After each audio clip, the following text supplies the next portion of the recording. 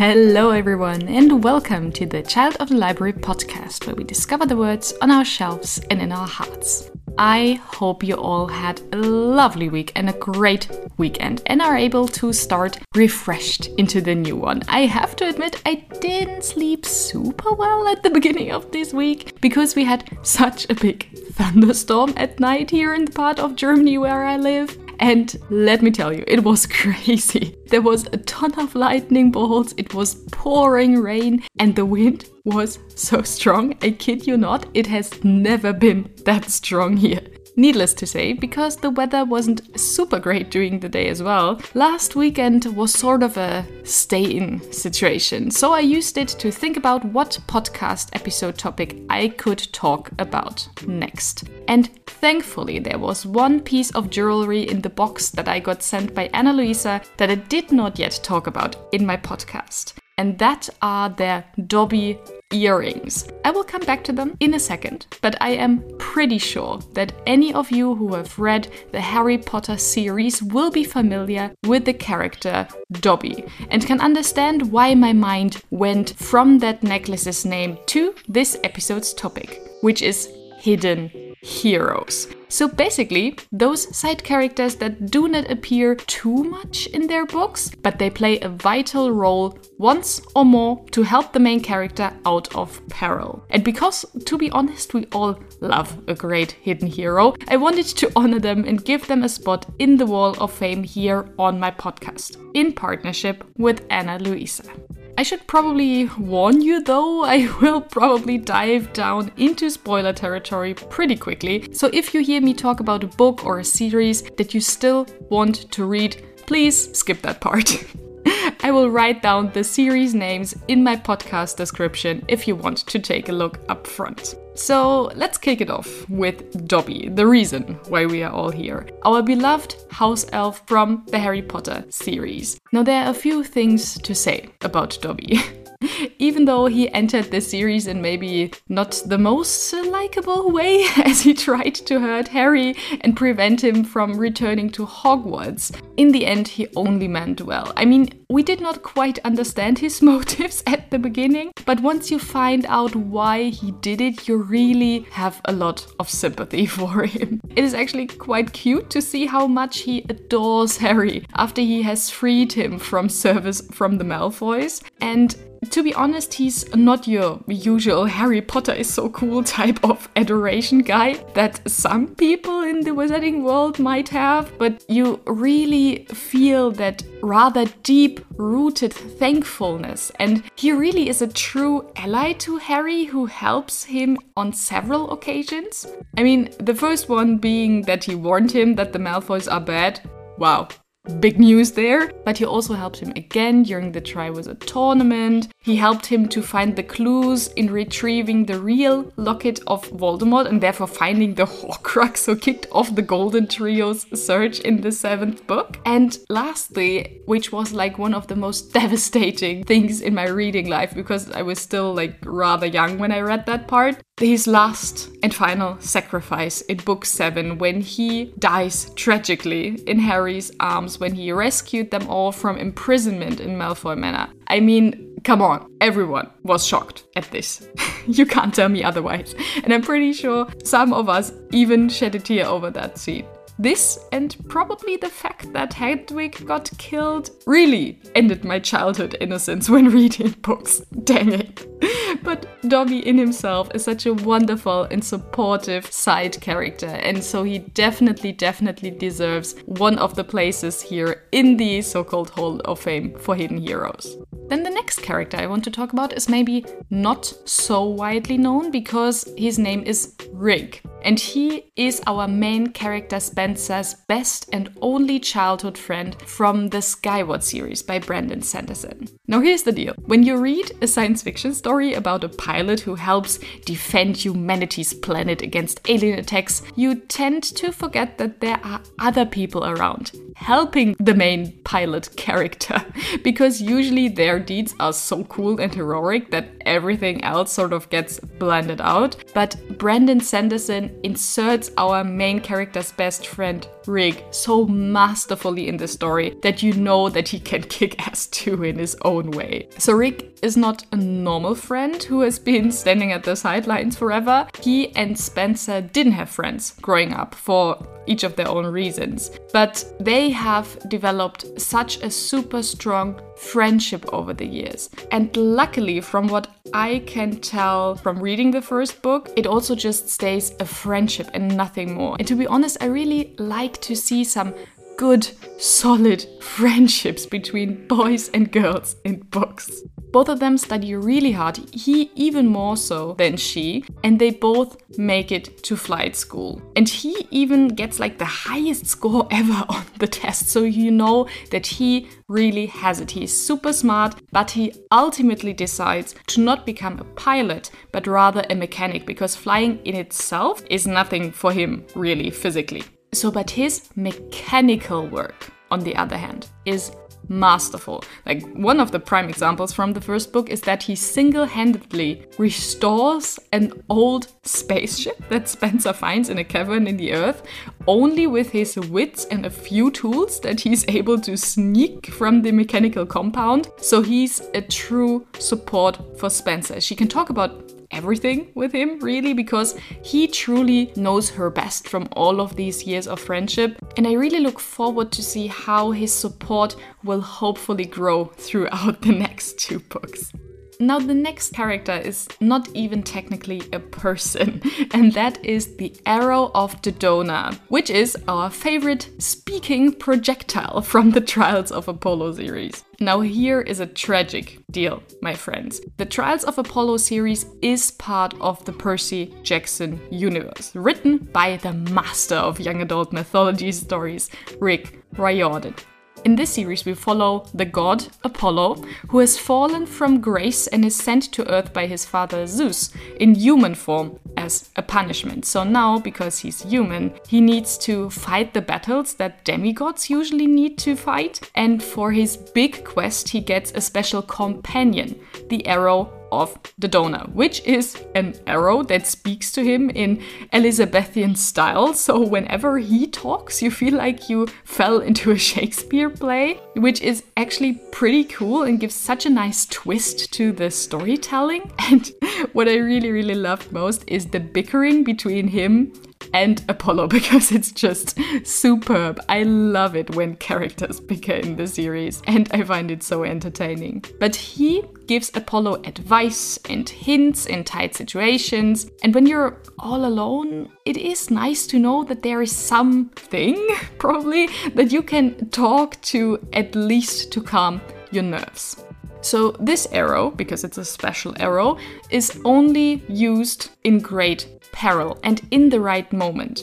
And that moment comes in the final battle when the arrow asks Apollo to finally use him on the big baddie, as he feels it is like his destiny to be used in that fight. And rightly so, because his shot really seals the deal and Apollo wins. But because his big deed was done, unfortunately, the consciousness of the arrow vanishes and doesn't return towards the end of the series, even though, you know, there's like a slight glimmer that you hope that he might return, but he's not coming back. And my heart, I really liked that arrow. I will miss his Elizabethan Shakespeare style. That was so cool. And I really hope that Rick Riordan brings something of that sort back in any of his new books, because I just really love that new and fresh element in that story.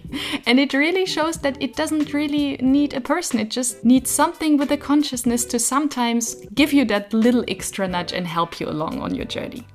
Now, the next character is not even really from a book, but he is from a manga series. And that is Shigure Soma, who is the dog Eto from the manga series Fruits Basket. Now, I know Fruits Basket has had a lot of hype in the manga and anime realm recently, and my maid of honor and best friend has been yelling at me for the past months to watch the anime. But because between like reading and playing Nintendo Switch and watching series and films with my husband, there is there's not so much time to also throw in a lot of anime. So she shifted and gifted me the first bind-up volume for my birthday because she knew I was gonna love it. And yes, I know that she and her fiance will have a huge grin on their faces when they listen to this episode that I adore this manga. I'm not through with the entire series yet. Who knows what is going to happen, but I assume the hype is there for a reason, so I'm very hopeful. But back to the character.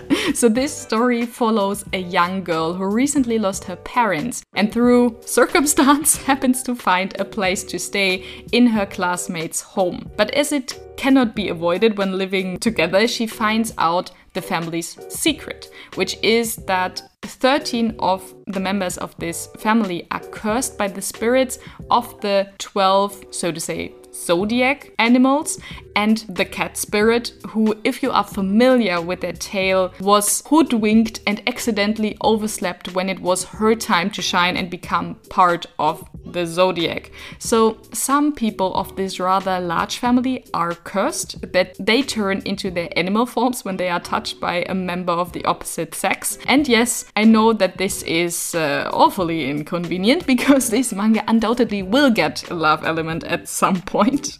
But I do not want to talk about like the three main characters, so to say. I want to talk about a side character called Shigure, who is actually the person who owns the house our main female character finds herself sheltered in. And I quite enjoy that because usually in a lot of manga, adults never play a role that is vital. But he, in a sometimes subtle and sometimes not so subtle way, holds this household together with the two cursed teenage boys living under his roof who are constantly fighting, a teenage girl who recently lost her parents and needs nice people in her life, and another family secret resting on his shoulders. He, as he has dealt with the curse of being possessed by the spirit of the dog for longer than the two obvious love interests of our main character, is also sort of a guide and is there to provide context and meaning to so many things happening in the family to the reader. And to be honest, the house would have probably been turned on its head 2 days after our main character arrives if it weren't for his calming presence. So, cheers to Shigure.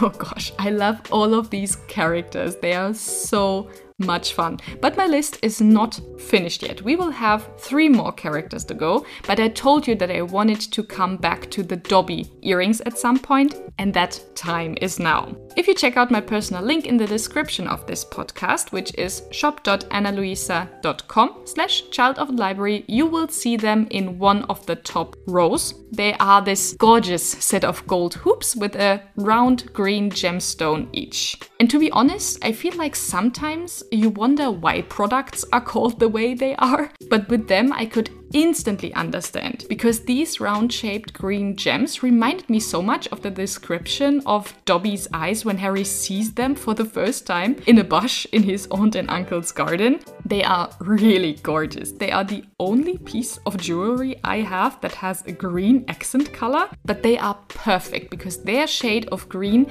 is so warm and flattering for every skin tone that even if that is not your usual color of choice, you can't go wrong. And because you can't go wrong, they would make an awesome gift for yourself or for your loved one. When you follow my personal link, you will find so many great pieces that would make a great gift with up to 40% off the original price. And you can also feel good about the gift you are giving because Ana Luisa is 100% carbon and water neutral. They use recycled metals, their gemstones are transparently sourced, and their quality is awesome as well. To be honest, when I'm absent-mindedly thinking about something and I have the Dobby earrings on, I just like to rub over the stone and the gold because they feel so nice and smooth. I don't know, is that weird? Please tell me I'm not the only person who sometimes does that with their jewelry, please.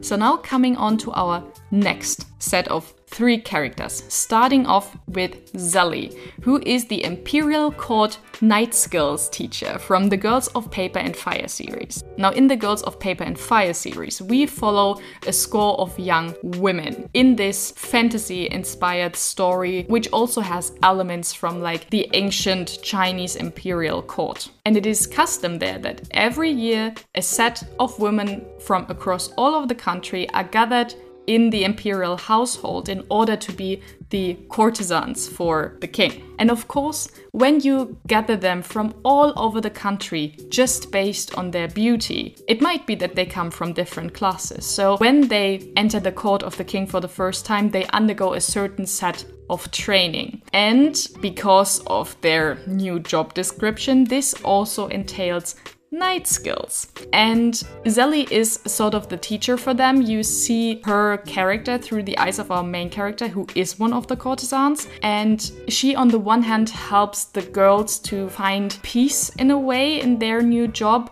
However, later on in the story, we also find out that Zelly plays a key role in a conspiracy against the king. And actually, in one of the last scenes of the first book, she uses a dagger to stab the king in the eye. So she apparently is not only good at knight skills, but she can also kick ass if she wants to. Yeah, she's a totally different character from all of the others that I've talked about so far, but because at first you're introduced to her in like such a subtle way and you really think that she's just like a passing character, her coming back with such a big blow in the finale of the first book was really a surprise, for me at least, and such a nice show that you should never underestimate a side character, because he or she could very easily become a new hidden hero.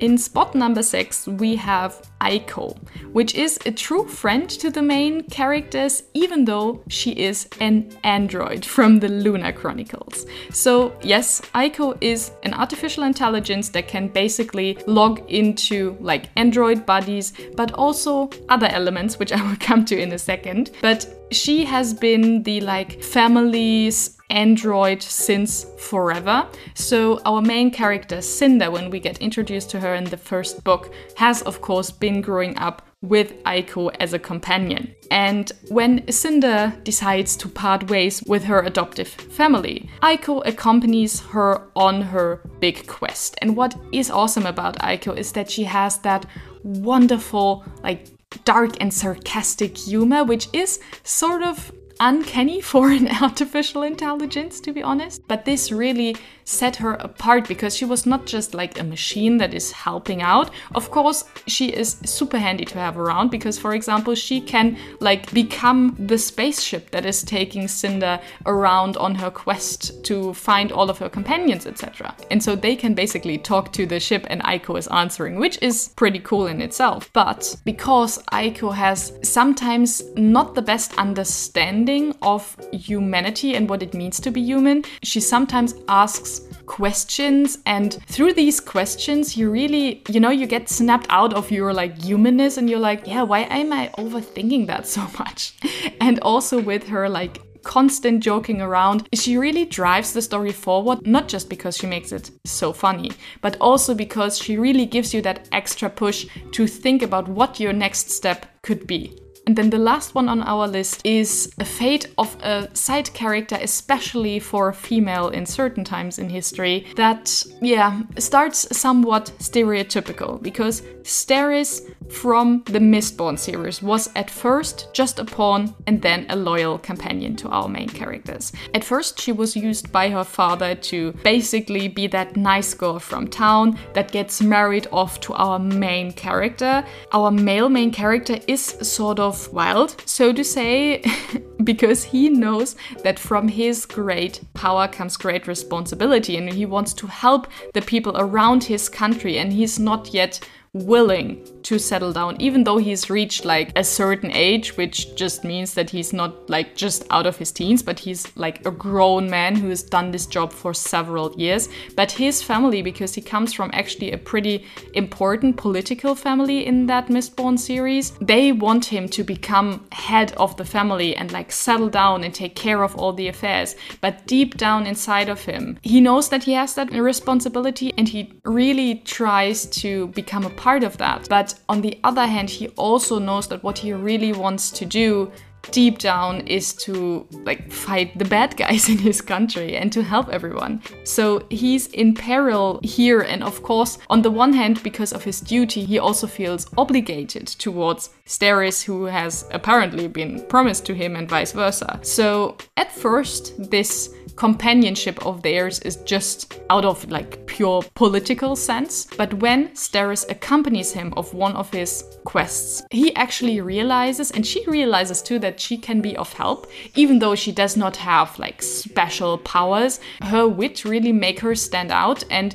in one or two very tight situations, she really helps to push the story forward and ultimately to help our main characters to win. And so the view that you get of Steris really shifts from just being like a political pawn to an actual asset to that overall quest. So also in the eyes of our main character, his like adoration for her sort of comes into play, and he really sees her as a very good companion now. So their marriage really shifts from, okay, we really have to do that because of obligation, to I'm pretty sure that we can work it out and it will be great, even though we are not like madly in love at the beginning. But just because you're not in love at the beginning does not mean that you cannot fall potentially in love, which could happen in the next book, but who knows, because my man Brandon Sanderson has not published the next book in this series yet, and I'm waiting for him to do so because I want to know what's happening next.